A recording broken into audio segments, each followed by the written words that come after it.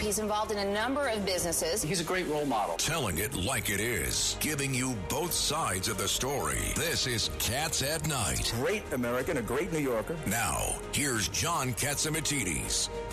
It's 5 o'clock. This is John Catsimatidis, the number one show at 5 o'clock, and this is a TriCast. We're broadcasting out of WABC Studios, 770 on your dial, and we're also on AM 970 The Answer and WLIR, and we have a great show for you today. Great. And we have two common sense Democrats in the studio. We have Judge Richard Weinberg, Governor David Paterson, and they outnumber the common sense Republicans. We only got one. We have Ed Cox, 10 years, the GOP. Here I am. GOP chairman, and you were the first in-law of the President Nixon. And I'm surrounded by two Democrats here. They got you surrounded. But we're friends. We have Lydia Serrani, my sidekick on my right, keeps kicking me. And how are you, Lydia, today? I'm doing well, sir. We have an incredible show. NYPD Chief of Detectives James Essig will be talking to us about that crazy murder in Queens. They caught the guy they believe stabbed that woman almost 60 times to death and then shoved her in a suitcase. We'll also be speaking to Charlie Gasparino. He's going to be talking about CNN Plus, Elon Musk, Joe Giacalone, and he's also with John Jay School of Justice, so a lot talking about crime, of course. Meryl Tisch, she is the former chancellor of the New York State Board of Regents. And then now we got John Solomon, right, John? We're going to go to John Solomon. One smart guy has some breaking news. I mean, where is that breaking news signal? Breaking news, WABC. And on the line with us right now is our favorite intrepid investigative reporter of JustTheNews.com, John Solomon. What's the latest, hottest breaking news? Because if anybody's got it, you do. Oh, there's a lot of breaking news today. I think a big one, a big giant earthquake in Florida today. The Florida legislature withdrew the special tax and governance status that Walt Disney World enjoys in Florida. This has been around since the days of Walt Disney himself, a real counterattack against the woke culture that has gone there. Meanwhile, lots of other woke companies are getting similar wake-ups. A group of black ministers has taken on several companies in a row. And the former CEO of McDonald's is out there saying he's going to lead a boardroom revolt against wokeism in companies. So that's a big story nationwide. Wow. But I think the big one is Disney. That is breaking news. That is real breaking news. So what does that mean for Disney? Does that mean that the stock went from 190 down to 126? Wow. Yes. And then what does that mean for the customer? Well, things could get more expensive because there's going to be property taxes now that they're going to be responsible for. So expect your tickets to Walt Disney World to go up, I guess, is one of the things you're going to hear here. I think you're going to see a deal. I think Walt Disney's going to come back and say, all right, we got the message. I think there'll be some negotiation. But right now... Well, I think what we talked about last week, John, is that woman that was supposedly in charge of diversity trying to convert her 5-year-olds to a woke culture, to transgenders. Right. A 5-year-old, she should go to jail. Yeah, it's insane. Just insane. Most people see it for what it is, insanity. So, and what did you say about insanity, the McDonald's CEO? What did you say about the McDonald's CEO? The former CEO of McDonald's is joining the Job Creators Network, which is one of the largest small business groups in America, and they're going to start a boardroom initiative, use the same tactics that the Wall Street movement of 2010 that liberals created. Remember that big Wall Street movement back in 2010? They're going to use the same tactics, go into the boardrooms, go to investors, and try to rein in the woke policies of these companies and tell these investors and their boards, focus on your core products, not politics. So that's a heavy hitter when you start getting in that level of a talent. Wow, that is breaking news that finally there are some corporate executives that say enough is enough. Mm-hmm. And how do we usually say it? We're not going to take it anymore. It's hurt. When you go woke, you go broke. That's exactly right. That's exactly the lesson today in Florida. They're exactly right. And I got one other fun one for you, because the Biden administration keeps telling the courts, keeps telling the American public, we are enforcing the Remain in Mexico policy. We are doing it, but I hear from the Border Patrol they're not. And so we went and got the numbers. And so here's the numbers. We'll do a little math quickly. I think it'll put the lie to the Biden administration's claim.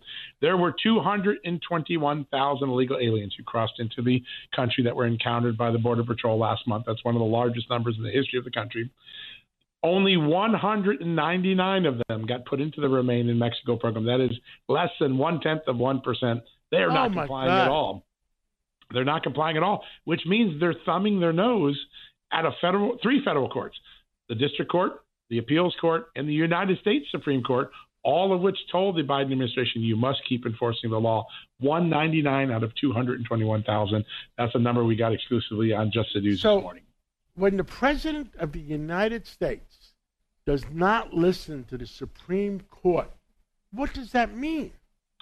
We could be, as Texas Attorney General Ken Paxton said on my show last night, we could be looking at a constitutional crisis, because here's what's going to happen. Right now, it's just a temporary ruling. The Supreme Court next Tuesday is going to hear the case.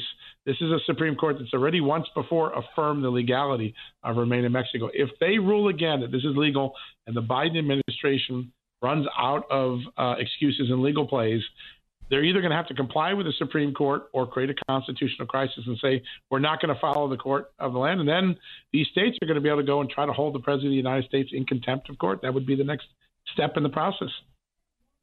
It's incredible. I just can't believe we're at this point in time. It'll go down in history that we have a president that is not only allowing an invasion, he's complicit in it. And to me, I mean, it starts to almost go to the T word. Mm-hmm. I mean, and I don't want to use the T word against our own president. I know. Yeah. I know, because what explanation could there be because this is not sustainable. This is tens of thousands of dollars per person, millions of dollars for a lifetime. This is not sustainable. We can't handle this. We have our own problems here in America. If you thought March was bad, the April numbers are trending way beyond that. And once Title 42 is lifted in May, you could see 500,000 illegal aliens a month crossing. We have no capability to handle that. We will have complete and total chaos at the border, which means our enemies, terrorists, bad actors, cartels will all be in charge of the border, not our men and women who have the power to do so. That's the tragedy that we're staring at within the next few weeks. What else? We got a couple minutes left. What else do you have that it will interest the American people? And you always interest the American people. Oh, well, thank you. So there's some interesting stuff going on in the states. I'm always fascinated. The states are the laboratories for great policy ideas. There is in the state Senate in South Carolina today, they passed a new election bill that goes right where Americans say they want it: voter ID for absentee, and have an audit after the election to just make sure everything is copacetic. Widespread support for that. Very few states are doing that. South Carolina is on the cusp of doing that today. I think that's going to be a story that people are going to pay a lot of attention to over the next couple of days. And then on the Biden front, you can tell that the Hunter Biden scandal is now sinking in to the American consciousness. A new poll is out. 2/3 of voters for the first time believe that Joe Biden is compromised by his ties to China. They don't believe he makes decisions in the national interest. He's doing it because of personal interest on China. That is a real credibility problem for any president if they can't be trusted in the relationship that's probably most strategic to our country's future. That poll is getting a lot of attention today all around this country. And his approval rating, what, 33%? Yeah, and here's one that's even more scary. 26% for Hispanics. That's the lowest any Democratic president has ever seen. And today, I think they just alienated Hispanics again because they went and outreached and did a meeting with the communist regime in Cuba, something that the president said he wouldn't do. A lot of the Cuban and larger Latino community in America very upset by that approach today by the president. You know, John, you say it all the time. America's under attack. It certainly is. Our school system's under attack. Our legal system's under attack. Our traditional values, everything that... Our borders are under attack. They're trying to kill our kids with fentanyl and from the other side of the border, and the President of the United States is not stopping it. Yeah, you're exactly right. Exactly right. We are approaching that T word, John Solomon. I want to thank you for speaking out for America and speaking out for all Americans, and That's what we all have to do. And it's not easy to do, John Solomon, and you have the courage to always speak the truth. And thank you so much for all that you do.